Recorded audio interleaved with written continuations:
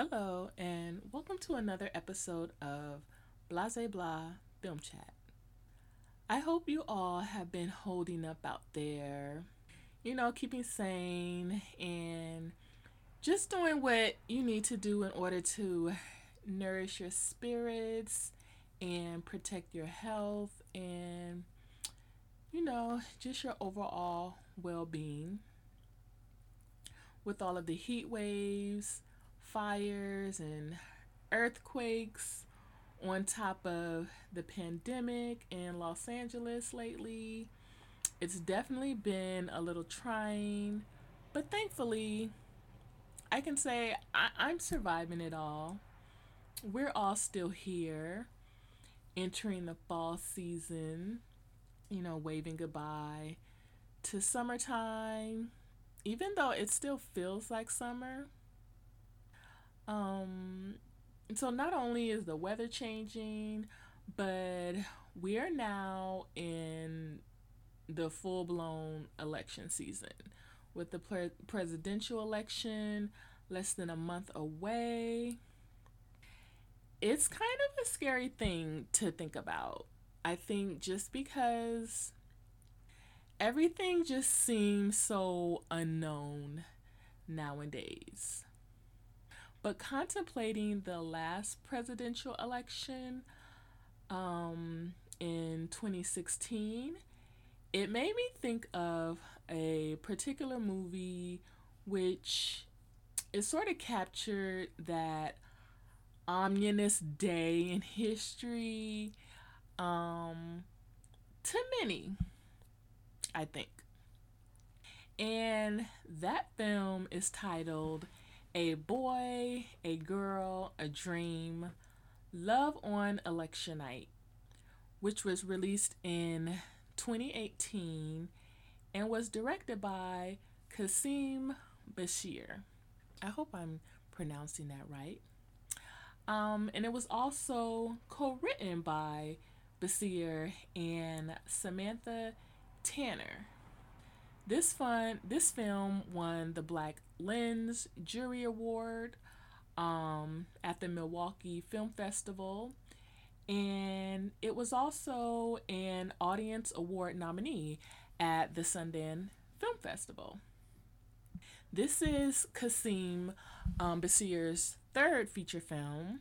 He also wrote and directed the 2010 film Muslim, which starred Nia Long, Danny Glover, and Evan Ross, to name a few.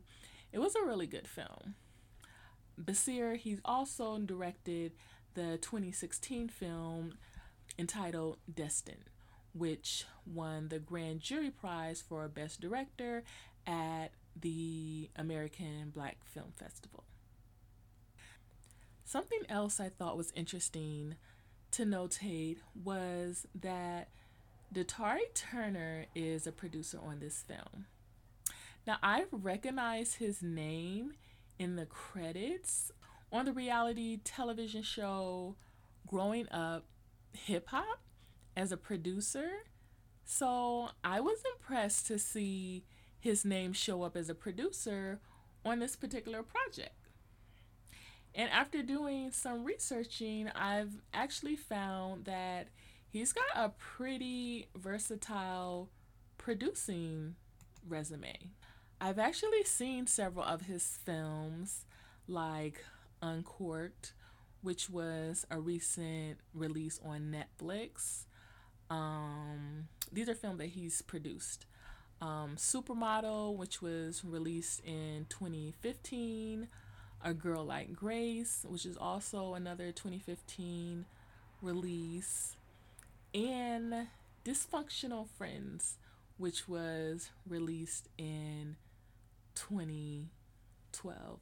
Dysfunctional Friends is kind of like one of those, I don't know, kind of one of those black cult classic type films that I like to watch when I see it come on, when it's on TV, or when I see it on demand. When I come across it on demand, I like to put it on. But anyways, he has a pretty extensive resume of producer credits on well rounded indie black films, I'd say. And I like that his projects aren't atypical depictions of black people, but are focused on showing more nuanced portrayals of black folk. And this particular film, which is the subject of this episode's film chat, A Boy, a Girl, a Dream, it really has me excited for what other scripts and directors Mr. Turner will work with in the future. So he's definitely one to watch, I would say. And a little fun fact, he's also done a bit of acting and modeling. A friend actually pointed him out to me at a party a few years ago, and she's the one who told me that he was a model and an actor, which I wasn't aware of at the time. But it was very pleasant when my friend introduced herself.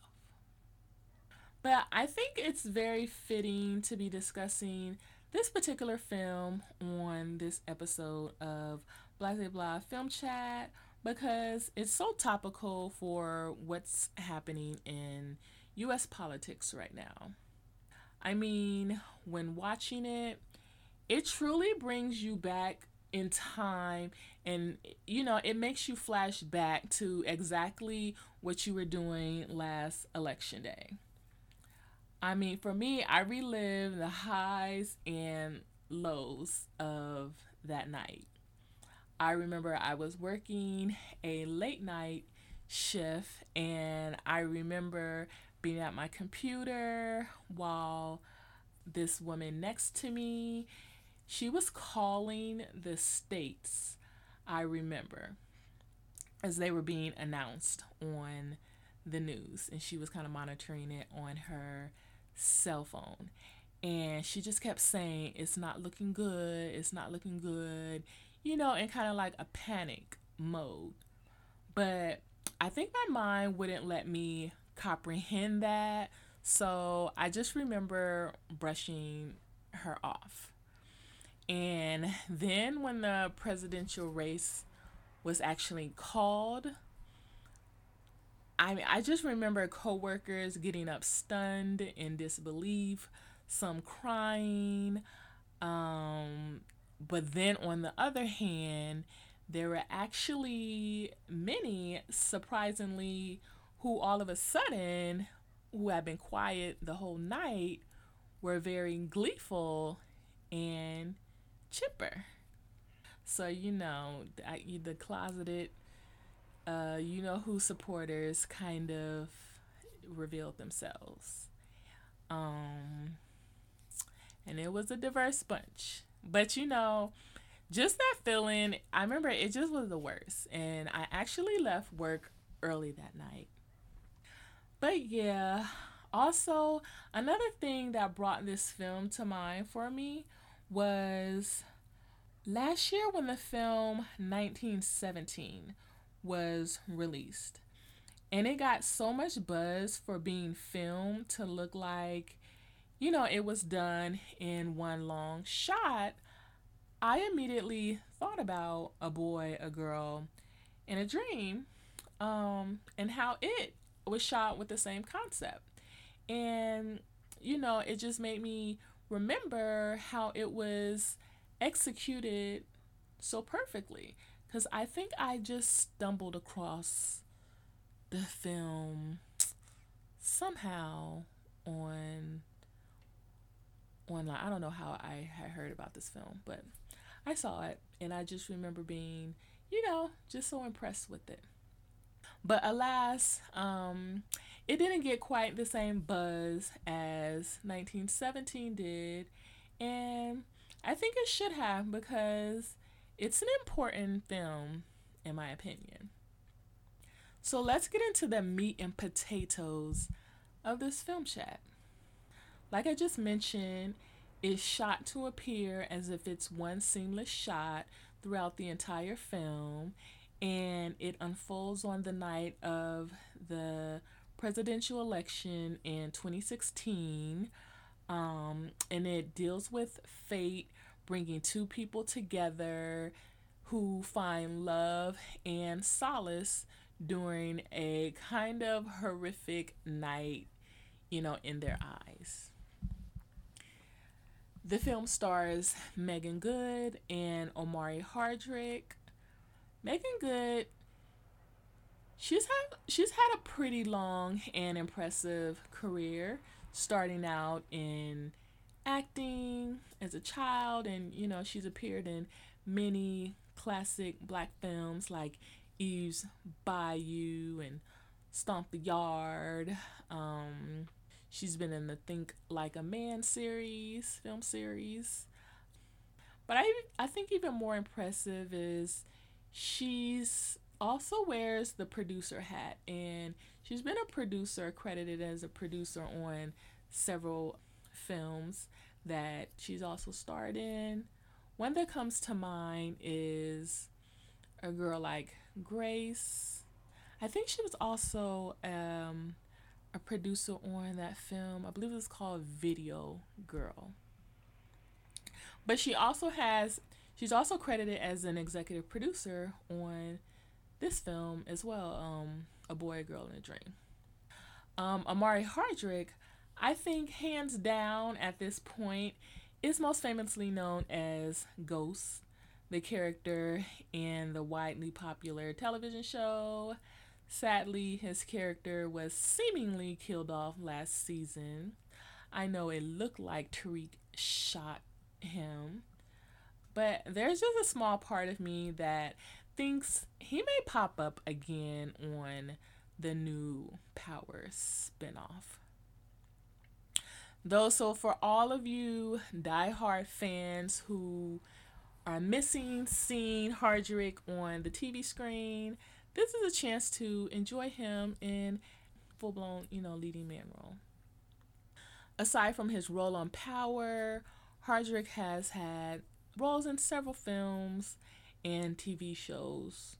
Most notably, I'd say he starred in Ava DuVernay's first two films, I Will Follow and Middle of Nowhere.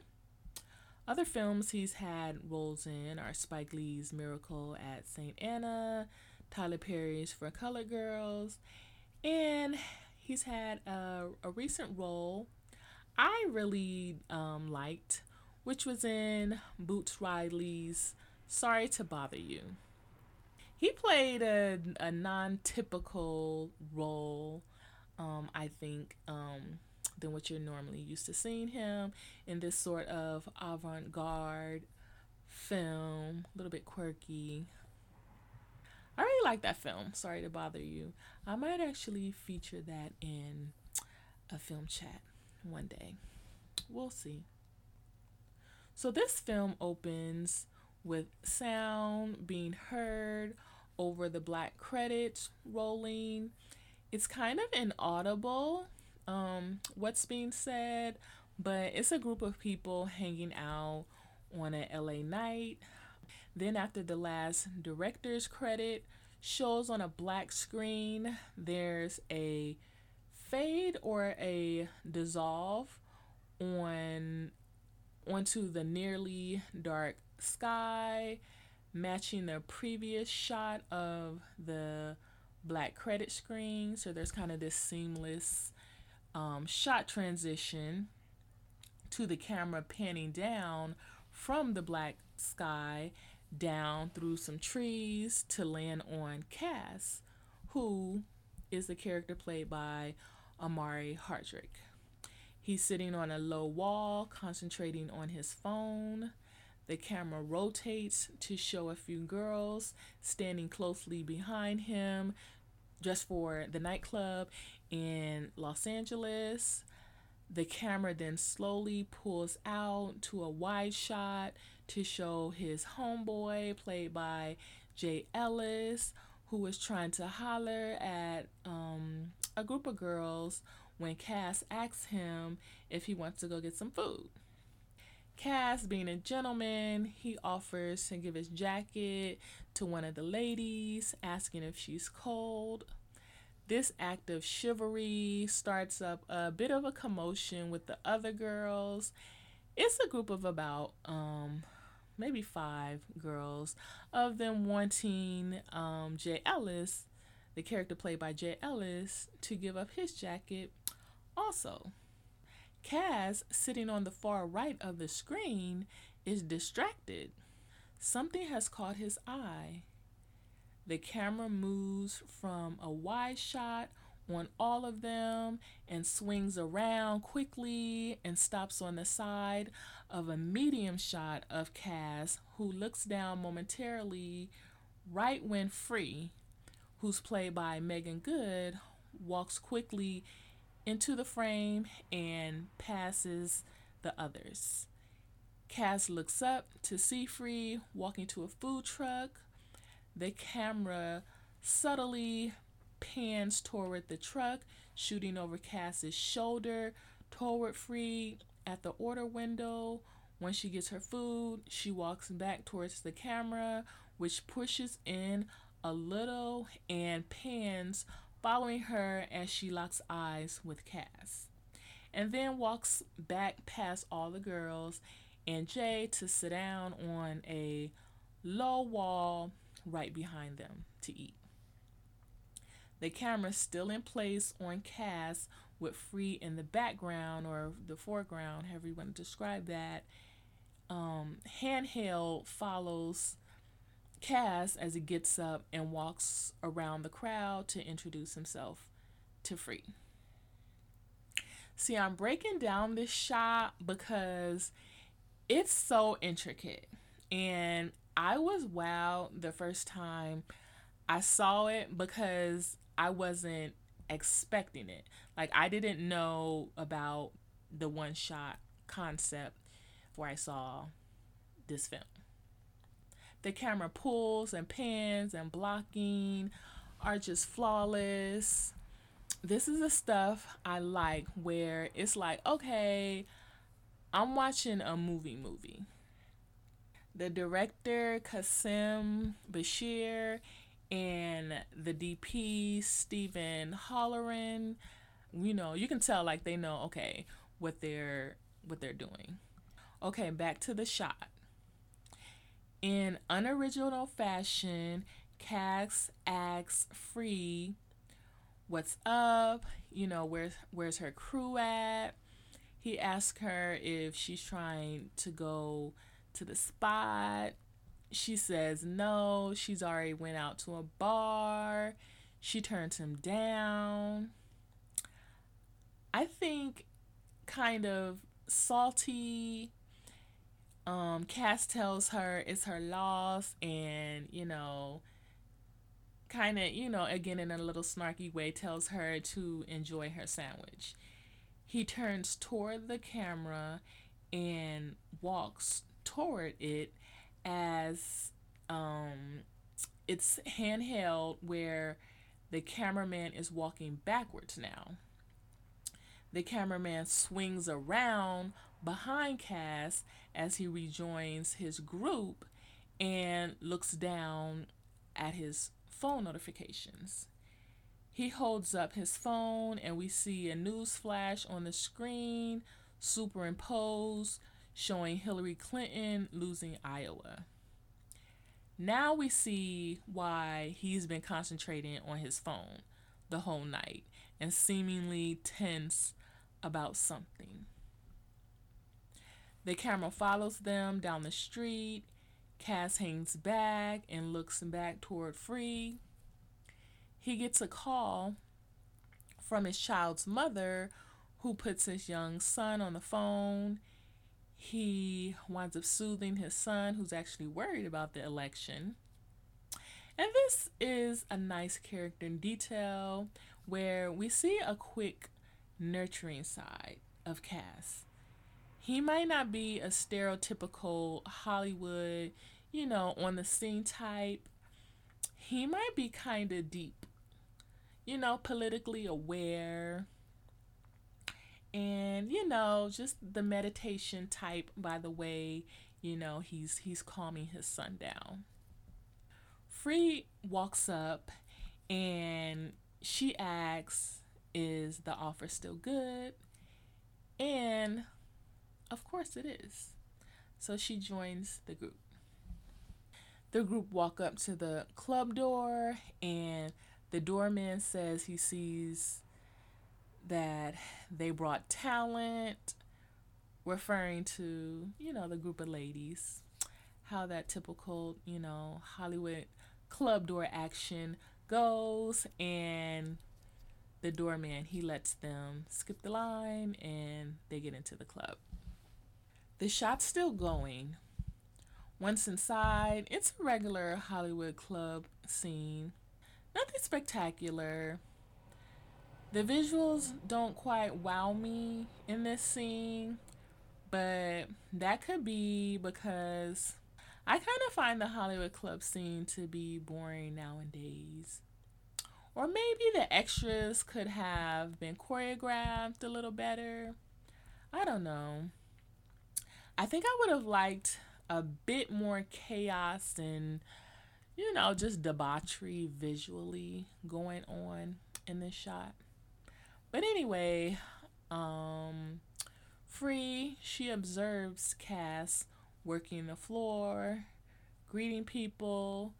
She sees he's a club promoter, so he's in his element. Another on-screen notification showing the Republicans clinching the House can be seen. So Free kind of stands off to the side from the other girls, where they look like they're in, I don't know, like a little VIP section.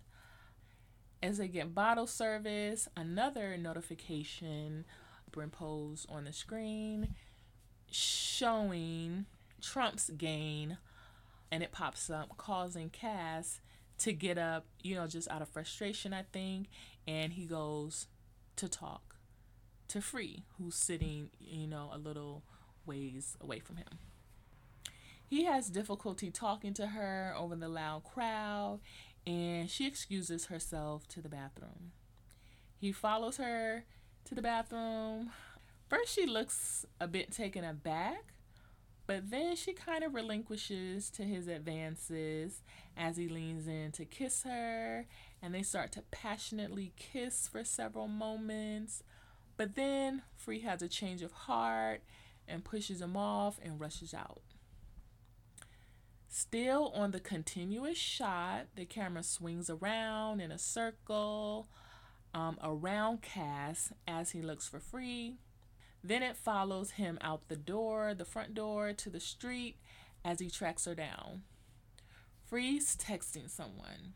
Seems like a boyfriend is checking, on her status, wanting to know when she's coming home, where she at. She tells Cass that she's leaving town the next day, and she pretty much tells him, she can manage on her own, from there.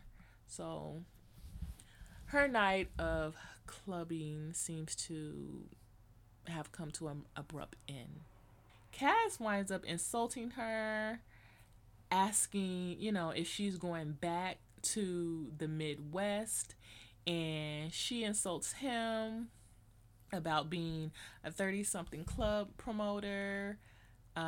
He tells her that, he runs the town and he's the one who got her in the club anyway, that she was actually sitting outside of.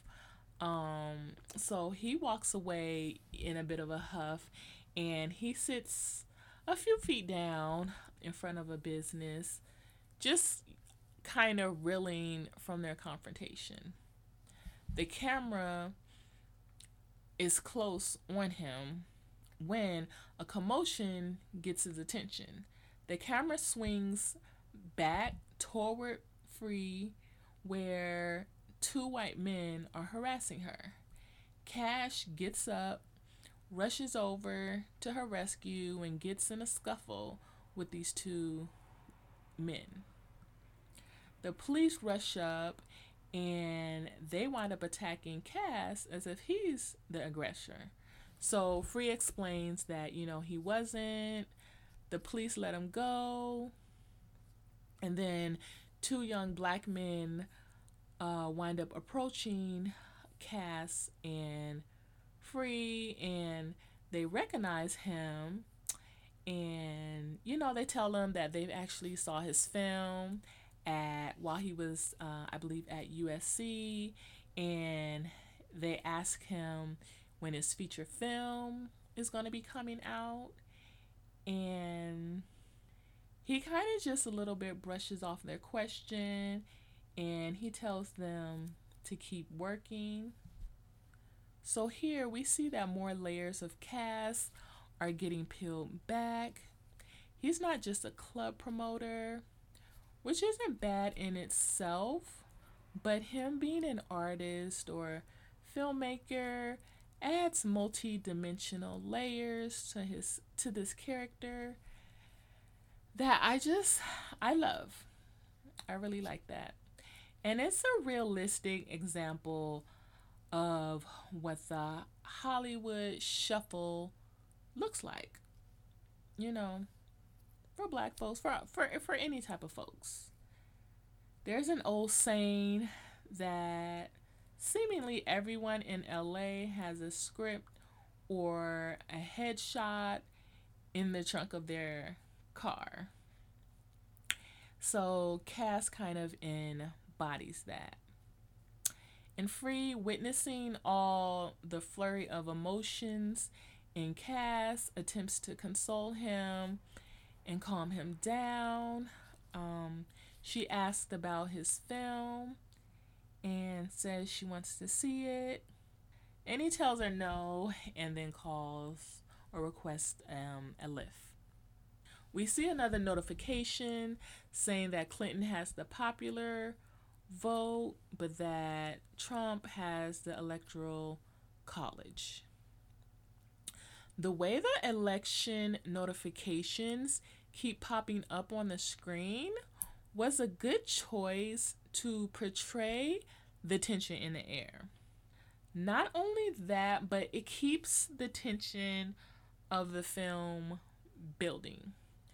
It's a good way to add suspense where the viewer already knows how the election will turn out, but you want to see how these particular people are going to react to it. So each time there's a notification superimposed on the screen, it kind of makes you say, uh-oh, like, it's coming. This thing we don't collectively want, it's on its way, ready or not. So when the lift comes, Free asks where Cass is going, and he says anywhere but here, and he tells her that she's welcome to come. So she follows him into the lift. Still on this continuous shot, as the camera is positioned facing the two from the front seat, the ice between the two starts to be broken or melting a bit when Free tells him he's cute. But then they sit in silence as the radio commentator talks about the election. Free thanks him for fighting for her, and he says, you're welcome. But then they fall back into silence. Now, I just have to point out the writing and the acting here, because not a lot is said, but a lot is silently going on between the two. And it's so realistic. If you've ever been one to have, just immediate connection with someone, but you don't know if you like them or not, sometimes you don't know if you like or dislike somebody. I mean, I can say I've definitely experienced this. But the driver, he winds up breaking the silence, asking if Cass needs a napkin. The driver then asks Cass what happened. Seeing his, he can tell he's been in some type of a fight. He continues saying he understands what it's like because he's Arabic. And then Cass tells him that, he can't know about waking up as a black man every day. The driver tells him that he actually is half black and half Arabic. So he tells Cass, try being a black man every day and being put on a terrorist list. I guess contemplating this, Cass, he just gets agitated and he just says, this shit ain't okay. And he hits the seat in frustration. The camera, it stays on Free and Cass, and we only hear the driver talking. Cass, he, ignores a text message that he's getting from people trying to get into the club. He's now, he's not in club promoter mode at this particular moment. I like how the tension builds up in this scene where Cass, he says he's tired of the same shit. Just the frustration is building. Omari, he is really good with the intense looks. Like, that's something, again, if you watched him just in everything, definitely in Power or, some of his past films, he just has that look of intensity down. Free she asks him if he's okay, and he says not really, but he'll be fine. He's just tired of just the same old stuff. Every city is the same old shit, as he puts it. The camera moves away from Free to leave just Cass in the frame looking out the window, and we see the streets whizzing by. The camera then moves to show him and Free back in the frame together, and he says, "Welcome to LA." After a short silence, Cass asks her what she wants. She replies that no one ever really gets what they want. Cass says, "Who told you that?" And she responds that, everyone in her family has told her that. She says, it's crazy to try and, go after what you want. He asks her, what she does for a living, and she tells him she's a lawyer. He then, taking a little bit of jab at her, asks, is that why she's wearing this short cropped hair with the blonde on the top? He pushes her to reveal what she really wants, and she still insists that, nobody really gets what they want. He insists that, he's going after what he wants, and she replies back, "Are you?" So, it's this kind of little tug of war going back and forth between them. Cass, he finally gets Free to reveal that, she wants to be a DJ. She likes to make people feel something by playing music. And Cass tells her that film does the same thing for him. So eventually she lets him listen to one of her playlists on her phone, and he's impressed. And after getting another text, he goes back to being somber and quiet. So again, most likely it's an election, one of those election notifications.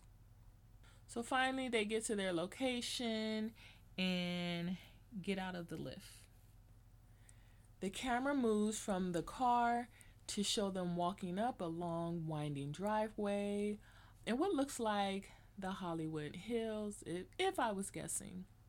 They stop, and the camera is set on a medium shot where Cass and Free face each other with really nice modern architecture house slightly out of focus behind them.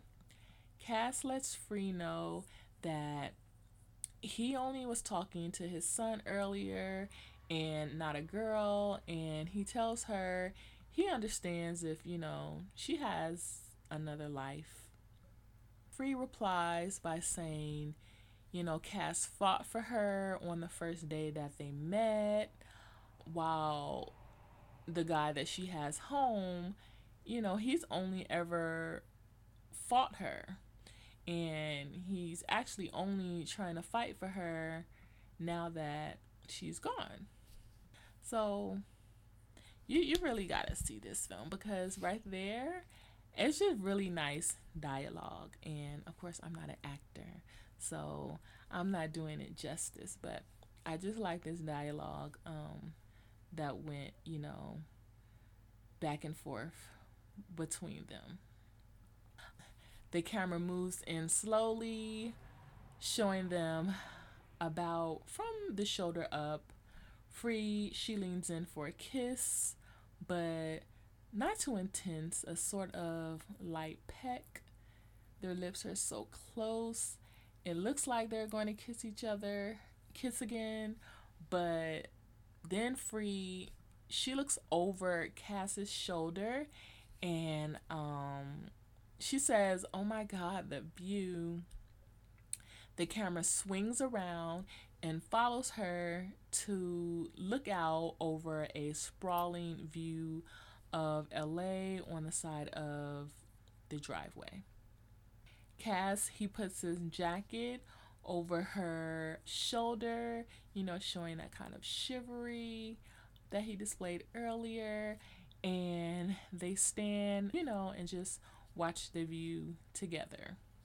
They had a moment, but it seems to kind of, fade it away. They decide to go inside and check out the gathering to see what's all popping off inside. The camera, it's handheld, and it follows them up the driveway and into the front door. I love this scene because we got more revelations between the two.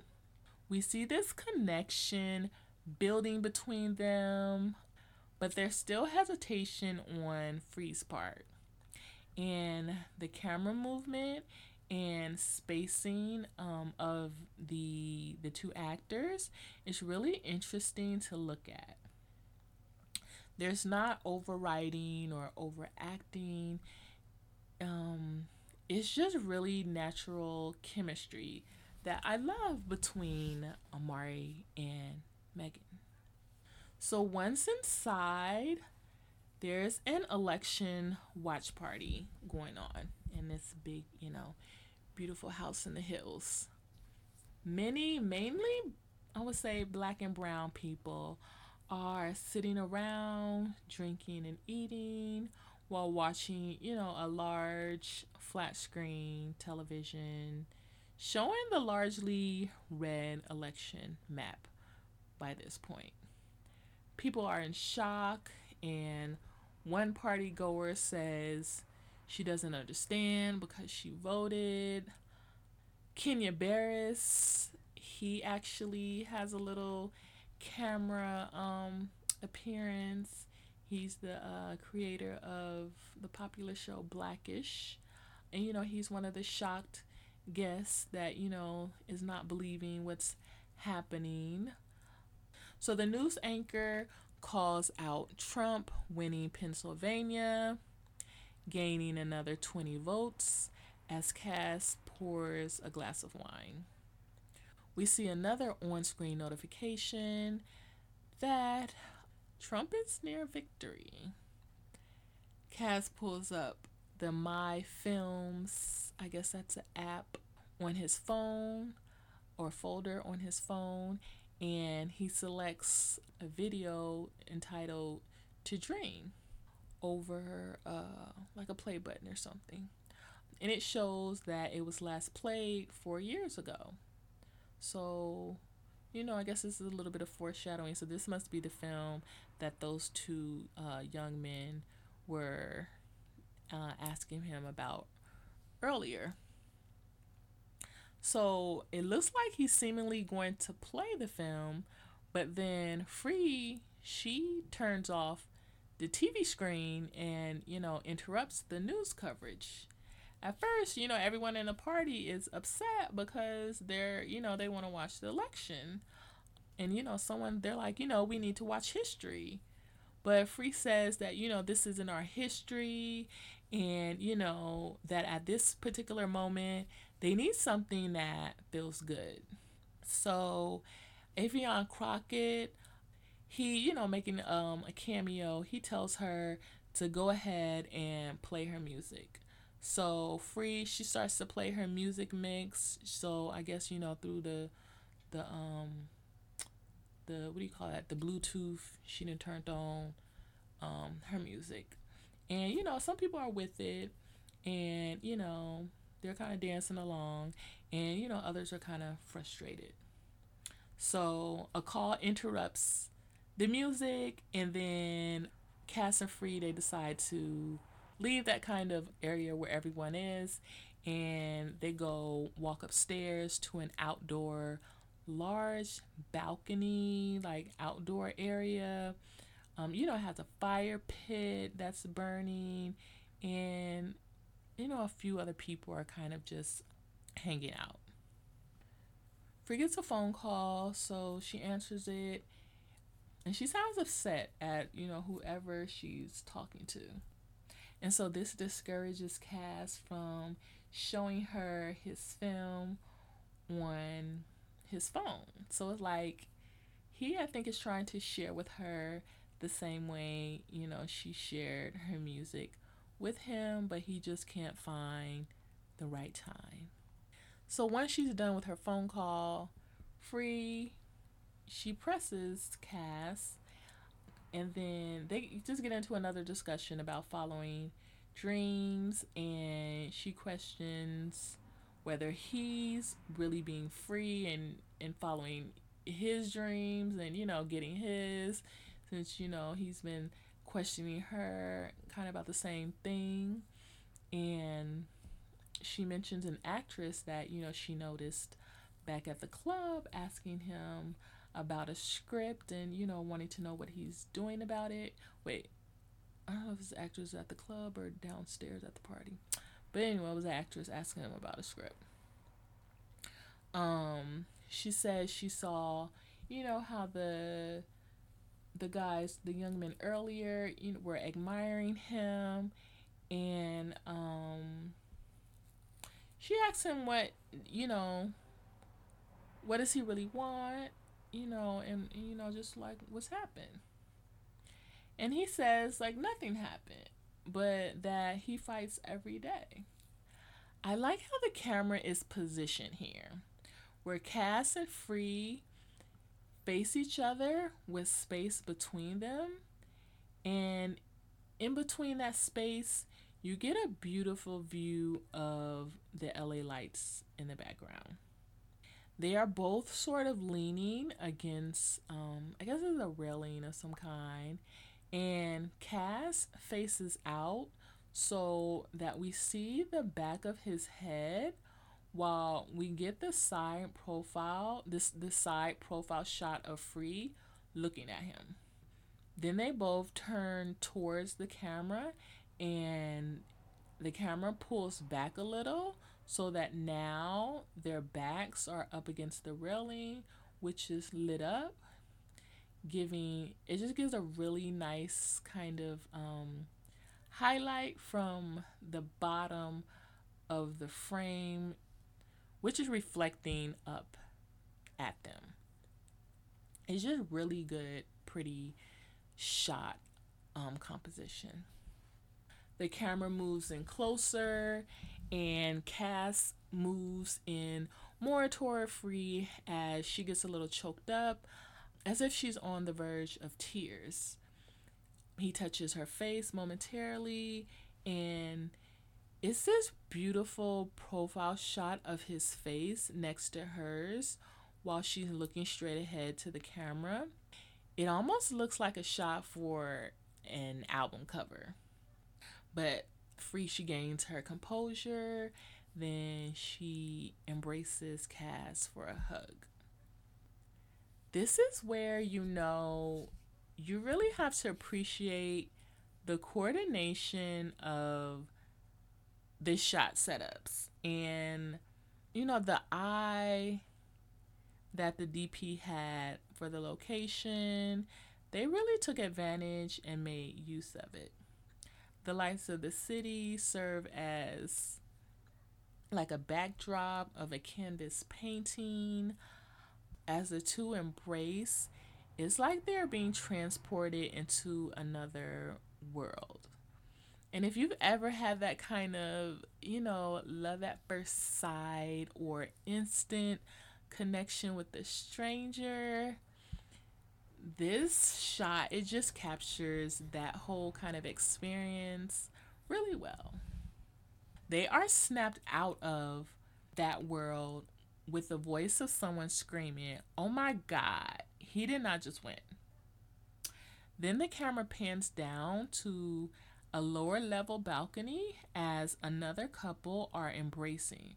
But this is a different embrace than what, Free and Cass had going on. This man is consoling this woman for like a different type of terror. The cam pans back up to show Cass and Free with looks of disappointment and disbelief. They reluctantly walk back into the house with the camera following. There's an urgent, sort of violent music playing as they emerge to a room of devastation. The music, then it abruptly cuts off. Cass addresses the room and tells everyone, they need to keep fighting and they all have work to do. And then one of the party goers, played by Jonathan Wesley, yells out, and he says, and that means you too, right? And Cass, he reluctantly agrees and says yes. So, it's a little bit of foreshadowing of, something else that's going on with Cass. So we see like, okay, there really is something going on with his filmmaking, and he's not pursuing it to the level that he should, because not only, did we hear this from strangers, we're now hearing this from someone who, is seemingly his friend. So Free and Cass, they emerge from the house. The camera moves around in front of them and moves backwards as they walk towards it down the driveway. So mind you, this is still, one continuous shot.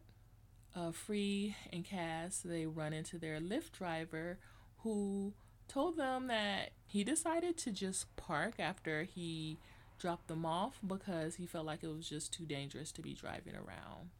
And he winds up offering them a ride for free.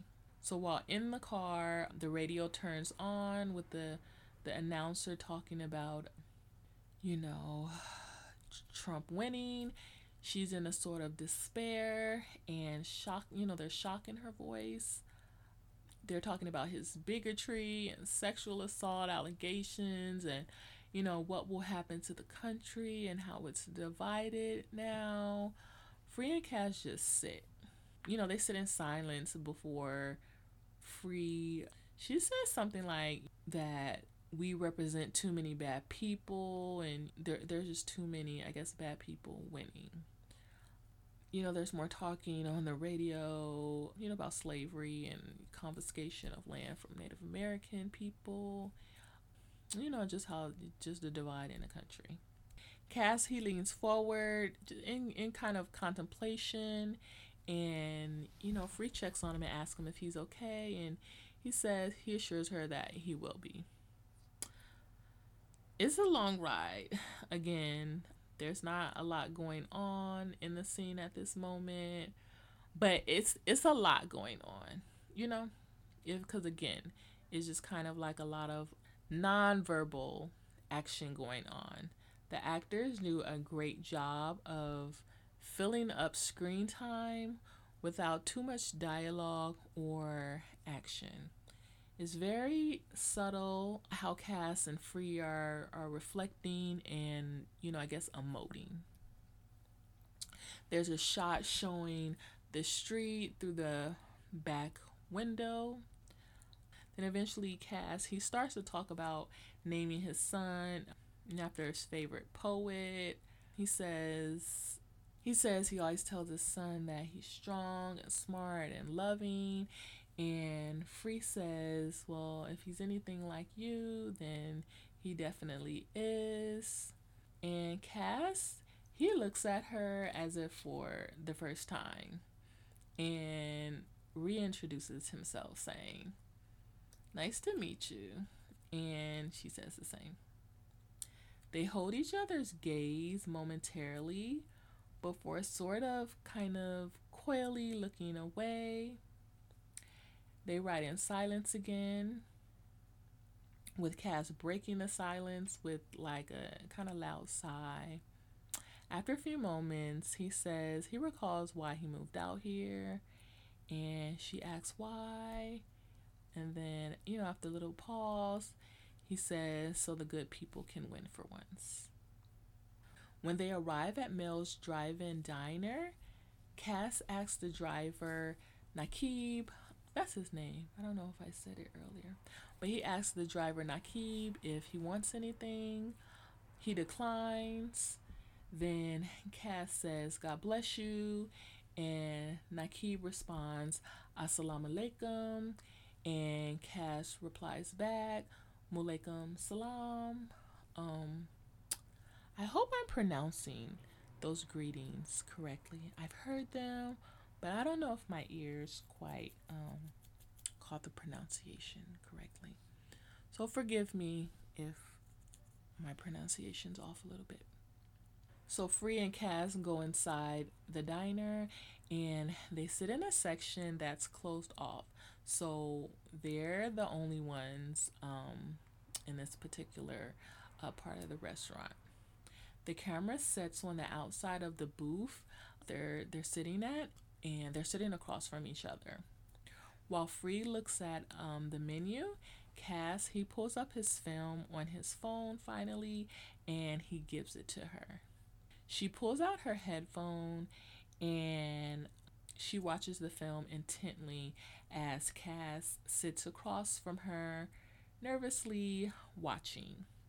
The camera pans over to show him kind of shaking, and he's kind of shrunken in the corner of his, I guess that's like a booth chair, booth seating, as Free is watching the film. The camera pans to her. Her expression shows that she's just overcome with emotion, and a tear, it drops in reaction to his film. The camera pans back to Cass, and he's calmed down a bit, seeing her reaction. Then there's a pan back to Free. The camera pulls out to show them both in the frame together as she's finishing up the film, and she's just like overtaken, and she said something like, wow. She tells Cass he needs to send the script to that actress in the club. She says that the film is important and it's our voice, with everything that's going on. She talks about purpose and inspiring. Cass, he's hesitant. He says, the typical thing that overly perfectionist screenwriters do, and says, he has to clean up his script first, but that, eventually he will send it over to this actress, presumably. But he realizes that Free, she's not like bullshitting him.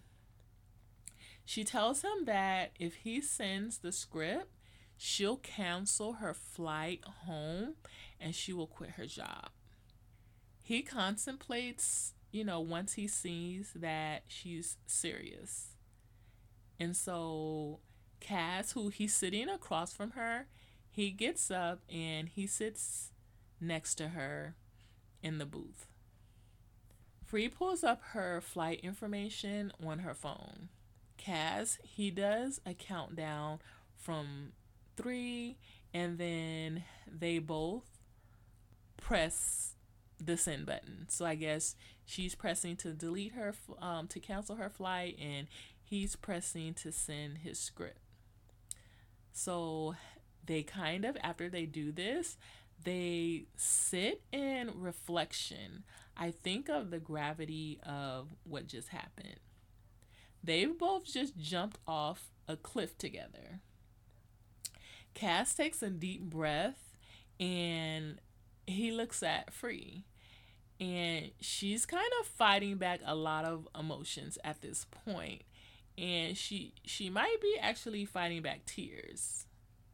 But she smiles and she gives him a kind of, one of those like, oh shit, we did it looks. Then they both sit and face forward with a kind of deer in headlights look as this sort of daunting but hopeful instrumental plays over the scene. Again, another one of those perfect silent spots, or one of those, perfect silent scenes.